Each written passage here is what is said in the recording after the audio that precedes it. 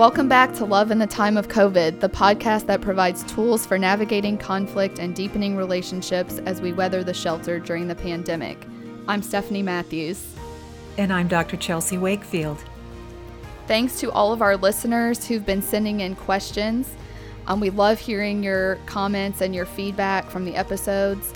If you want to leave any questions or comments for Dr. Wakefield, we are at 501-492-9552.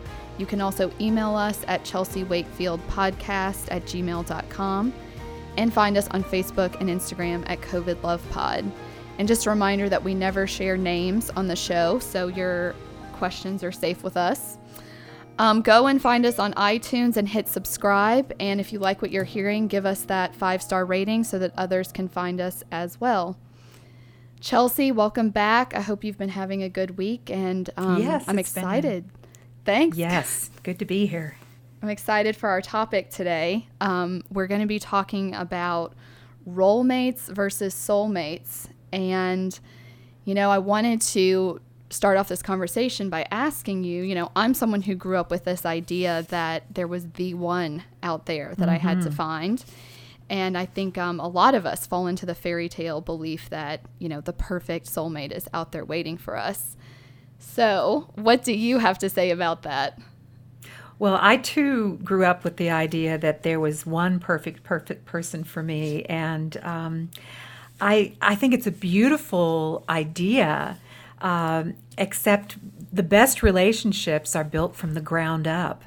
And so at this point in life, I really don't believe in the concept of a soulmate, but I do believe in the creation of a soulful relationship.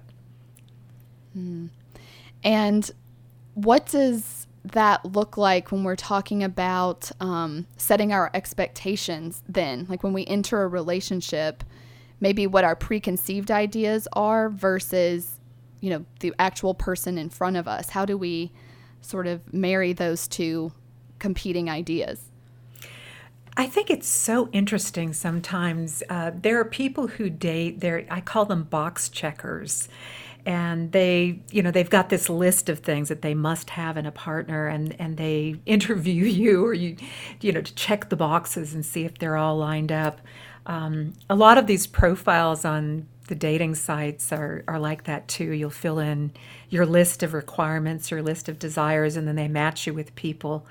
What's confusing about that is that so often and we'll talk a little bit about chemistry here, but you might meet someone who checks all the boxes, but there's just no chemistry. Mm-hmm. And that, I think that there's actually a set of underlying, maybe invisible boxes that we have. I think it has to do with our completion story. And then sometimes we'll meet someone and they just start to stir us at a very deep level. And we're so drawn to them because there's something that they're carrying that is magnetic. Either they're carrying a quality that we don't have that we need, or they remind us of something that we've longed for, that we've long forgotten that we've longed for.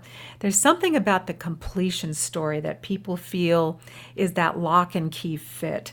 And what's interesting about that is often in those really high chemistry attractions with people is they are being drawn to each other, but there's much to learn and much to work out because there's usually that initial chemistry, but then there's a boatload of other stuff that comes with it. So again, in terms of this perfect match, I've not found that to be the case. I've found that people who know how to build a relationship, deepen trust, attend to the connection, create that we instead of just the you and the me, those are the folks that can actually get into the level of a soulful relationship. So regardless of how much chemistry or sort of instant connection there is, we're going to have problems, right? And we're going to have, yes. I mean, in every relationship, there are challenges. Mm-hmm. Sometimes there's outright problems. Some of the problems, John Gottman, who is the big couples researcher, says that, something upwards of 69% of problems that couples have are just based in differences of personality or things that are actually not resolvable. So you'll have, one person who's incredibly organized and a neatnik, and they like to put everything in its place, and then they'll end up marrying this fantastically wonderful, soulful chemistry person who is just has ADD, and they just leave trails of chaos wherever they go, and they are always losing things, and they're going to have to figure out how to manage that tension, because we're actually talking about differences in brain wiring when we're talking about somebody who has ADD. It's not, they're not doing it on purpose. But those are the kinds of problems that people run into who love each other deeply. You and I were talking about, what is that Daniel Weil quote that you found about couples? Yes, Daniel Weil said that choosing to be in a relationship means, quote, choosing a particular set of unsolvable problems. Yes. And every relationship you get into, there will be a set of unsolvable problems, which is just really based in our uniqueness, and how when you put two unique individuals together, there's going to be pieces of that just don't fit. I want to talk to you about, something we've been discussing leading up to this recording and emailing about, which is sort of this concept of, the role mate, someone who meets our needs. Mm-hmm. And I don't know if you've read The Dance of Anger by Harriet Lerner, but I'm currently going through that book. And she talks, and I'm not all the way through, but I'm about the halfway point, and a lot of what she talks about is how women especially are sort of wired to put others' needs first and not even be able to truly get in touch with or articulate their own needs. And often, are looking for the other person, whether it's in their, sort of their parent-child relationships or with their partner. There's this assumption that this other person will fulfill their needs. Mm-hmm. And I feel like just, going through my own experience of having this, preconceived notion of a soulmate, an instant connection who would be forever attuned to my every need. And then having the crashing reality, like that's not how adult relationships work. It really forces, I think, each person, at least in our experience, to like really get in tune with their own needs. Yeah. Yeah, I do think that women are still largely socialized to accommodate to a partner and to others, to be sensitive, to reference them. And it causes a lot of problems for us because it does make us angry. Because if you have an assumption that if you meet somebody else's needs, it'll be reciprocal. Somehow they'll be attuned to you and you'll at some point get something back from that. And then it doesn't happen. That is a recipe for resentment and anger or depression. Mm-hmm. I love Harriet Lerner. She's written a whole string of dance of books: The Dance of Anger, The Dance of Intimacy, The Dance of Deception. She keeps writing dance of books. It's working. Yes, it's working. The formula is working. Yes. But, that's part of the inner work of actually becoming an adult in relationship. And that's what we have to emphasize, is that we've got to become an adult in a relationship. Even just this morning, I was doing a session with a couple, and the mythology of the one that if my partner really knew and loved me, they would know what I need. They would respond in the way that I most long for. And since they're not doing that, there must be a lack of love or a lack of security. And again, so often we end up pairing with someone who has a different attachment pattern that we do. So one person will be a little bit insecure and anxious and kind of always referencing the other, and the other one will be very almost kind of seemingly self-absorbed. They're just sort of contained and able to regulate themselves and not needing a whole lot, and not necessarily referencing the other person unless that other person is clear about what their wants and needs are. So there's so much information that has to go back and forth between partners in the context of curiosity, one of those really key relationship capacities of just really saying, let me understand you over there in your universe, in this separate subjective world that you live in. Help me understand who you are, how you operate, and tell me how to love you best. Tell me how to love you so that you really feel loved. And then when we exchange that information, and if there is the general principle and foundation of reciprocity, which is really important in a relationship today, is reciprocity, that natural generosity of not abandoning who we are, but responding to the other person. That starts to happen. And then we're referencing the other person, but not giving up who we are. And that's such a delicate balance. Mm-hmm. And, I feel like there's just a lot of pressure on sort of modern relationships. And this is something that, we've talked about in your relationship enrichment course, and you and I have emailed about as we've done this podcast series. And I want to quote something you sent me from Esther Perel when she talks about how we want our partners to be what the whole village once provided, to be best friend, confidant, passionate love, intellectual equal, and how, relationships based on need meeting are inherently unstable. And she says compatibility is wonderful, but it's not everything. Relationships based on journey and growth and shared experiences rather than need meeting are much more successful. And this is something you talk about all the time, is this need to develop capacities and to really build a relationship together. Can you just talk about how, where's a starting point for couples who maybe have been trapped in this cycle of, just wanting each other to respond to their needs, and now they have to build this adult relationship? I always tell people that you have to begin within. You've got to, whenever you are upset or activated, the phrase is activation is invitation. And it's invitation to begin within, to look inside and ask ourselves, why is this upsetting me so much? What is it touching into? And I like to do somatic tracking, where I'm not trying to figure out what it's touching into, but I'm either doing this with myself or I'm facilitating others in locating how that upset is sitting in their bodies, and then tuning into that sensation and allowing themselves to go back along the time track and to find earlier instances when they had the same sensations going on.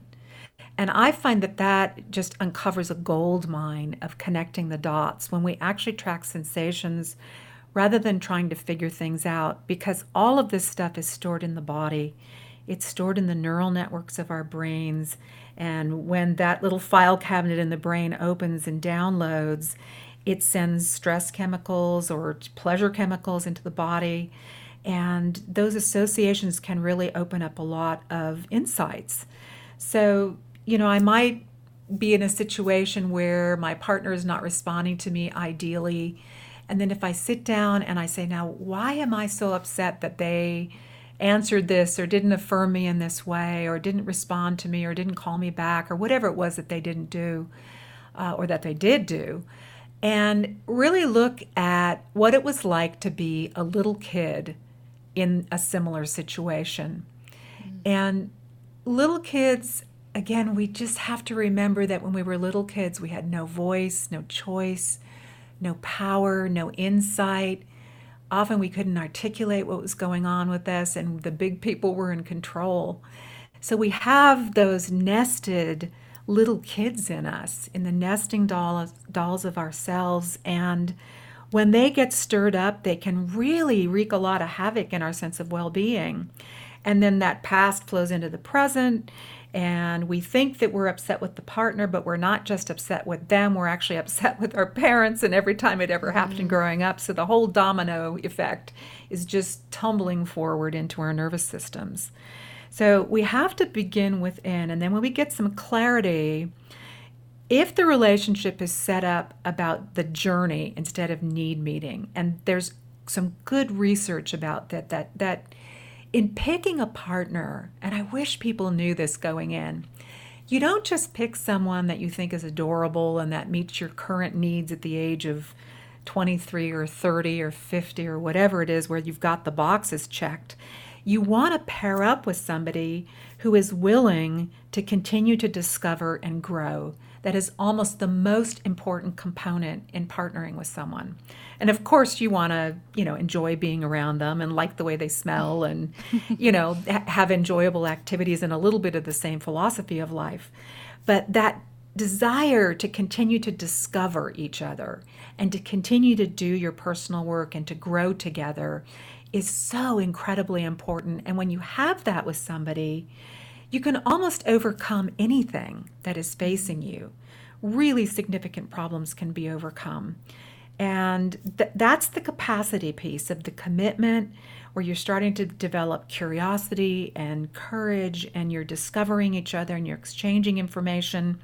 And you're not taking things personally when the other person says, this is something that I've always really wanted to do, or this is really, really important to me, or I have this opinion, and you hear the opinion and you think, oh my gosh, I've married a such and such. Because that happens with people, where they'll marry someone and then suddenly that person will voice an opinion and you'll think, I couldn't possibly be married to somebody who thinks that way. But they do, and you're already in.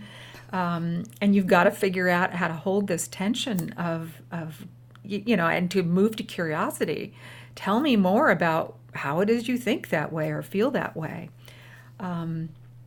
My husband hates the gecko. That insurance commercial. Yes.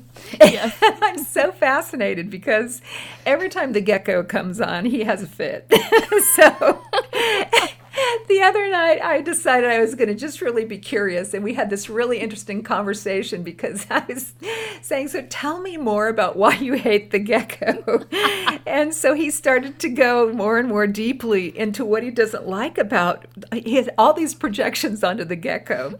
Like the gecko was this just sort of arrogant person who was looking down on everybody, and it was all because of the accent. And I just kept asking more and more questions, and because I was really legitimately curious, we had this really interesting conversation, which essentially got into a series of associations and something that I love about my husband, which is that he really wants people to treat other people with respect and not to talk down on them or to be contemptuous. Mm-hmm. And there's something about the tone of the gecko that just sets that all off for him. So it was a really interesting conversation, but prior to the other night, it just irritated me. It was kind of like, oh, be quiet. Who cares about the gecko? So, did you have a good laugh over all of this too? That's well, we did. And after a while, he actually got to this place where he got curious himself about how much of a reaction he was having about the gecko. Anyway, but that's just an example of how it's been irritating for me, I think probably for about 10 years, because he's hated the gecko that long. And I would just dismiss it and think, oh, that's just so ridiculous. But the other night I just thought, I should learn a little about this, and I'll learn a little bit more about my husband. So, oh, I love it. There's that curiosity capacity you're always telling us about. I know. We have to just keep practicing it and going deeper. Yes. And, so we've been together for 30 years, and we're still discovering things about each other, mm-hmm. Which is to me, that's what keeps the relationship interesting. Mm-hmm. If you don't just assume you know everything about the person you're living with, there's more to discover. Not only to discover, but people grow and change. They mm-hmm. evolve. They heal from things. They change their opinions. They discover new things about themselves, which shifts their world. And if you just think you're with the same person you were with 10 years ago or even yesterday, it may not be the case. Mm-hmm. Yeah, I will say, I talk about my and Gerard's relationship a little bit on the podcast, but, we have been married 5 years, and this year in particular, we're each having to go through some personal growth.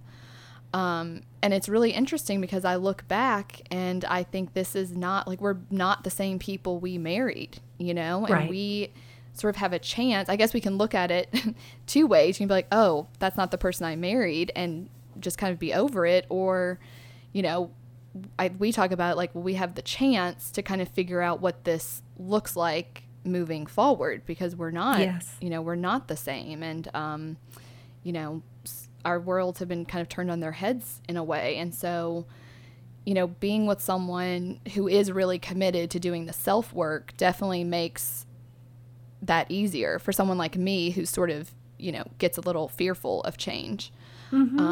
So, I think just being with a partner who is willing to grow and understand that it's a process. And Well, I would say you're a lucky woman. I do agree with you. I think so too. Yes. I do think so too. Because, I would rather someone just tell me, like, you're at point A, here's how to get to point B. Okay. And you're done. Like, just do that, do the steps and you're done. And, having to embrace the whole process of changing and evolving and, is not how I prefer to operate in the world. But it's a good thing. It definitely makes life interesting. Yep. And it's all about finding your sea legs on the deck of a moving ship. Because that ship is going to always be moving. And if you, once you find your balance and say, okay, we're listing a little left, listing a little choppy waters today. Oh, sailing smooth. You'll be okay, because there'll be periods of smooth sailing and there's going to be periods when it's stormy, and you just have to learn to move with the movement. And then it'll be a wonderful journey, because it'll always be interesting, and you'll never be bored. Yes. Oh, good. Good. I don't like and in terms of people who really need security, that the whole point is that, the deck of the moving ship, it's moving. But if you're both in the ship together, in the relationship, and you're committed to being together and continuing to watch it unfold, that's a tremendous security. One of the things, the people that we marry them when we're so in love and we've got that, we're kind of drunk on dopamine, and the idea that we hit this place where we look at this person and we say, you are not who I thought you were, or you're not what I expected. That happens in every relationship, because we just can't possibly see the full scope of who it is that we're engaging with.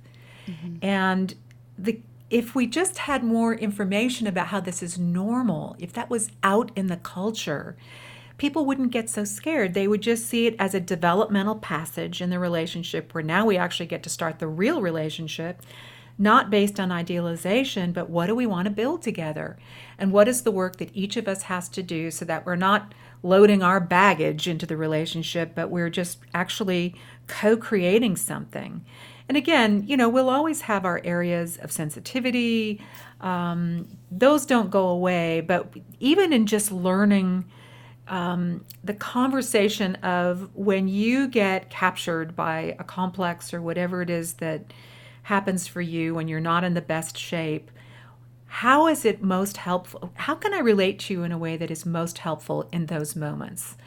And to have that conversation when you're calm and not stuck in the dynamic. And that way, what you're doing is, when your partner falls in the ditch, you're helping them out. When you fall in, they're helping you out. And when you both fall in, you've got a strategy for what are we going to do when we're both in really bad shape. So those conversations have to happen when you're calm. Yes. And I want to talk to you about, I'm going to quote you back to you. You shared a quote from your upcoming book, The Labyrinth of Love, with me. As we talk about sort of co-creating, because like you said, that is not the way we talk about relationships in this culture. So I want to read this quote to you and then have you answer your own question. Okay. Half-hearted lovers don't make good life partners. There are just too many challenges to overcome along the path of love. In order to confidently invest in building a life together, we have to have a sense of faith and trust that both of us are all in. The necessity of commitment is obvious, but committed to what? So the question is, committed to what? As we talk about co-creating. Yes. So we commit to a person, but we have to be committed to the process. We have to be committed to doing our own work, committed to the process of co-creation. We're also committed to the person, but not based on who you are today or who I think you are, But that's why the process, committed to the relationship, committed to the creation of that we, is so incredibly important. Because as we hit those places of disillusionment, we have to continue to grapple and struggle with those areas of tension, disillusionment, disappointment. And fear is the greatest enemy of love. So that's where the courage capacity comes in, of saying, we're in a rough patch, or I don't really understand you at all in what how you're dealing with this, how you're dealing with me, or what you're going through, how you're thinking about this, why it's so important to me. I don't understand you at all, but I'm going to stay engaged so that I can seek to understand, and so that the two of us can work it out. And, a lot of people use the word compromise, and compromise is okay, but oftentimes, if you will stay in the tension of the conversation of I want this and you want that, and continue to look at what needs those desires are filling, or where it's being driven from as an incomplete in an earlier life, a lot of times what happens is the way that the two of you are holding that conflict changes. That's different than a compromise. It's actually moving to a higher place with it, where you're holding it differently. And as you view it differently and hold it differently, and it echoes into different things in each of you, sometimes you can come to a mutual solution that is not a compromise, but it's something that never even occurred to you when you were in the conflict. And that goes That back, has to do with growth. and something that you talk about is this concept of encounter that's not based on meeting needs. Can you talk a little bit more about the power of encounter? Well, encounter is so incredibly powerful. And a lot of times people will have brief moments of this when they're in the early stages of love. And it actually causes them to really fall head over heels. This is the experience where you feel you really get me at a deep level. You really see me, you really hear me, and you really get me.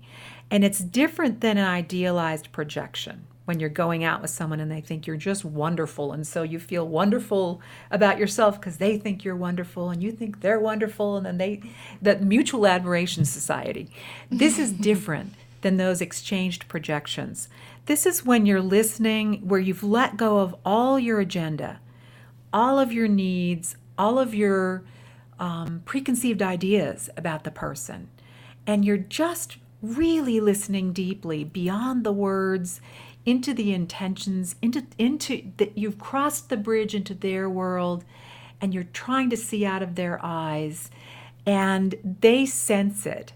And when they cross the bridge over into your world and try to see out of your eyes, and you sense that they're really doing that, that is a deep encounter. And there was a philosopher in the early 20th century. His name was Martin Buber, Buber. He was an Austrian philosopher, and he talked about the difference between an I-thou relationship and an I-it relationship. An I-it relationship is transactional.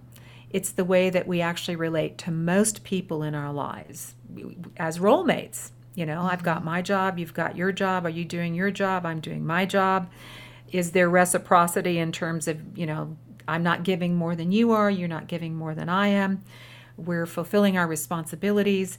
Those are all I-it relationships, and we have to have them because there are things to take care of and do in life. We have responsibilities. But the I-thou relationship is that encounter, that soul-to-soul encounter.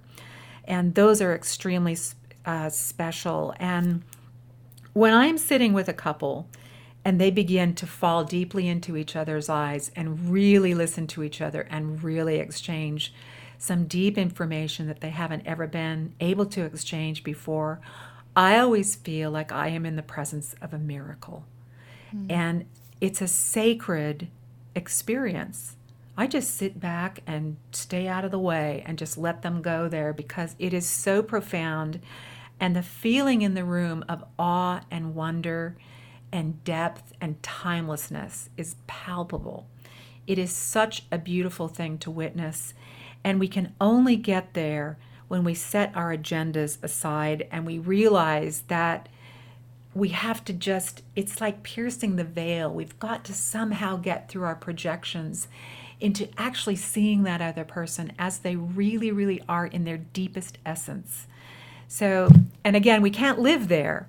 But couples who have that experience periodically with each other, that's such a beautiful shared experience. It creates a depth of a bond that is deeply valued and really holds a couple together in other times when they're in the more necessities of the transactions of life and the responsibilities and the schedules and the can you please pick up the dry cleaning and all those kinds of things.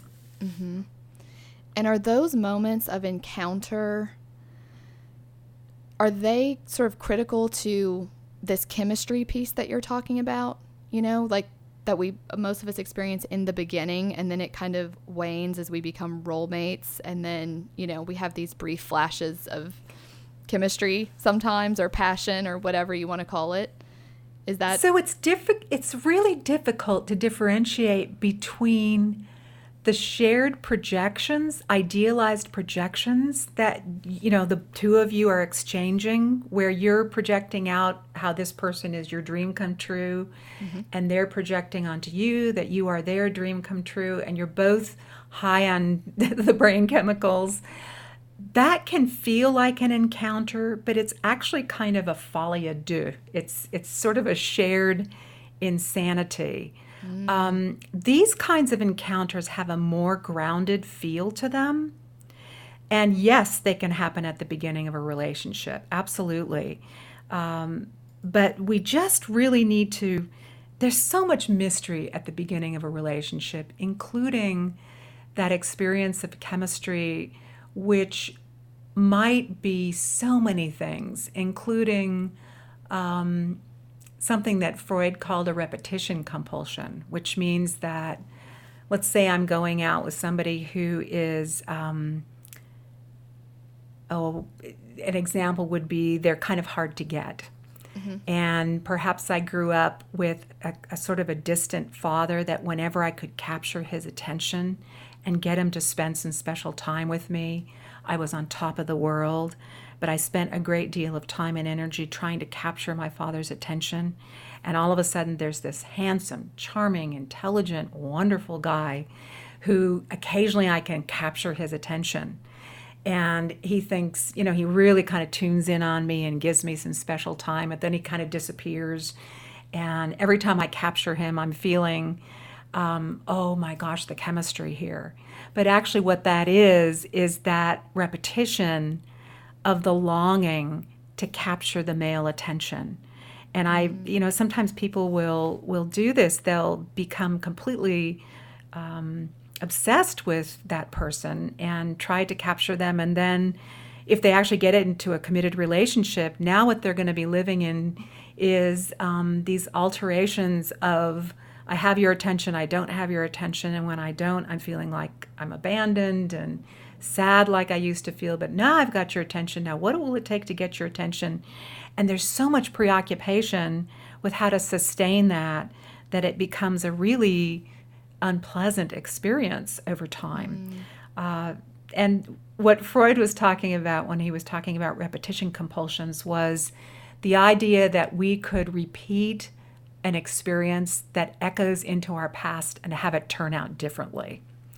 And that almost never happens. It almost always plays out exactly the same because we're picking a person who carries the same personality dimensions as that difficult person in our past.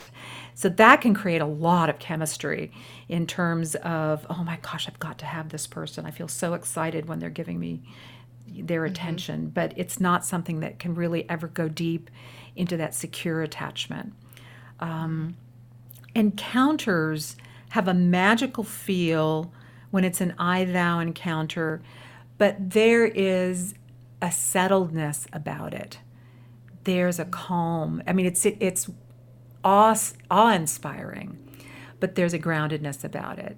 And in terms of whether or not I should be with this person for the rest of my life, sometimes you will have an encounter with somebody I don't know, you go to a seminar or something and you get into a deep conversation with them after the seminar, and it's a really deep encounter. But just because we have an encounter with somebody doesn't mean we should build a life with them. And I'm going to say that again, because it's really, the difference being able to really encounter somebody at a deep soul level and being able to actually transition out of that I-thou connection into the transactional analysis of building a life with someone. Those are important things to evaluate, because you can't always build a life with someone who will connect with you at that deep soul level. So, there has to be a mix of these two.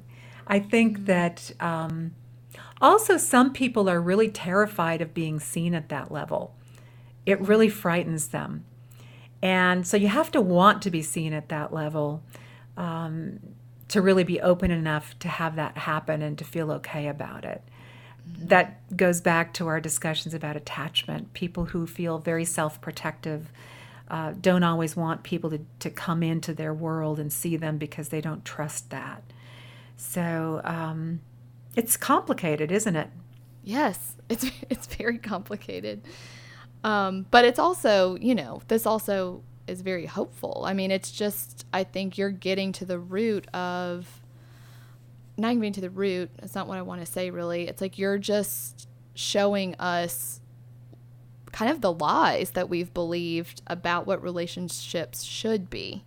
Yes. Like if we just listen to like what pop culture says about relationships, or just maybe what we've even learned in our own families, that's... And every love song on the radio. Yes.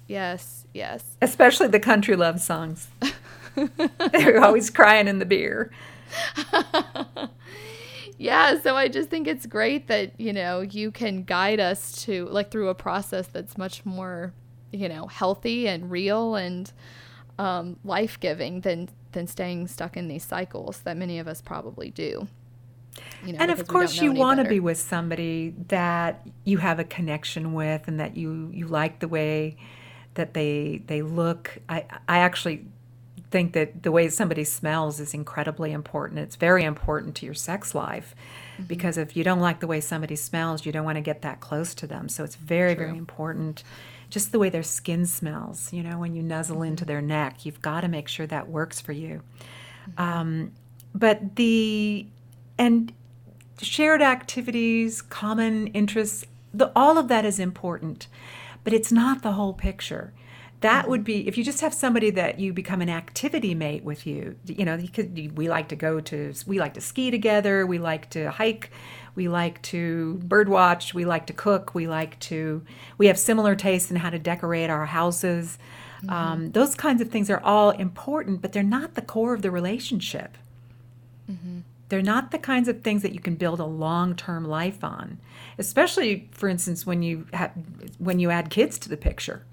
So let's say that your entire relationship was built on hiking together, and now you've got a couple of kids and you're only going to hike, you've got little kids and you're not doing any hiking, or maybe you can get out twice a year, but you're trying to build a life together and raise little kids.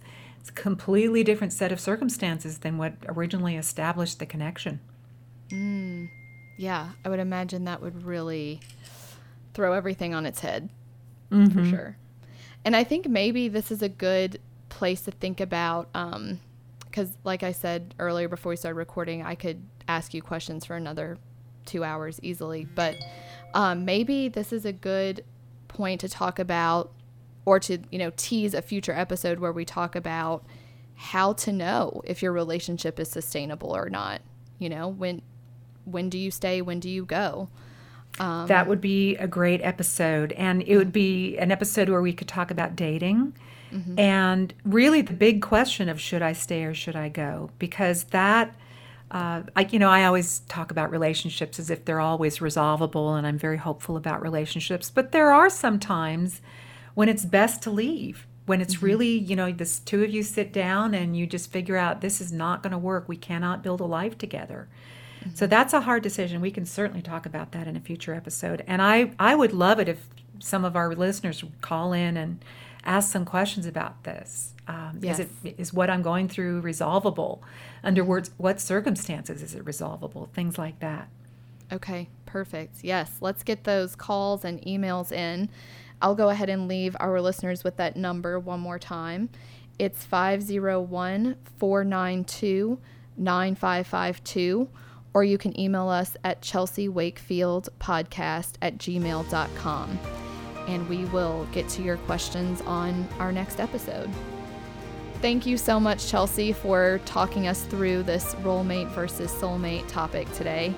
As always, I feel like I get therapy just by doing this podcast. So thank you so much for just lending us your time and your advice. Oh, you're welcome.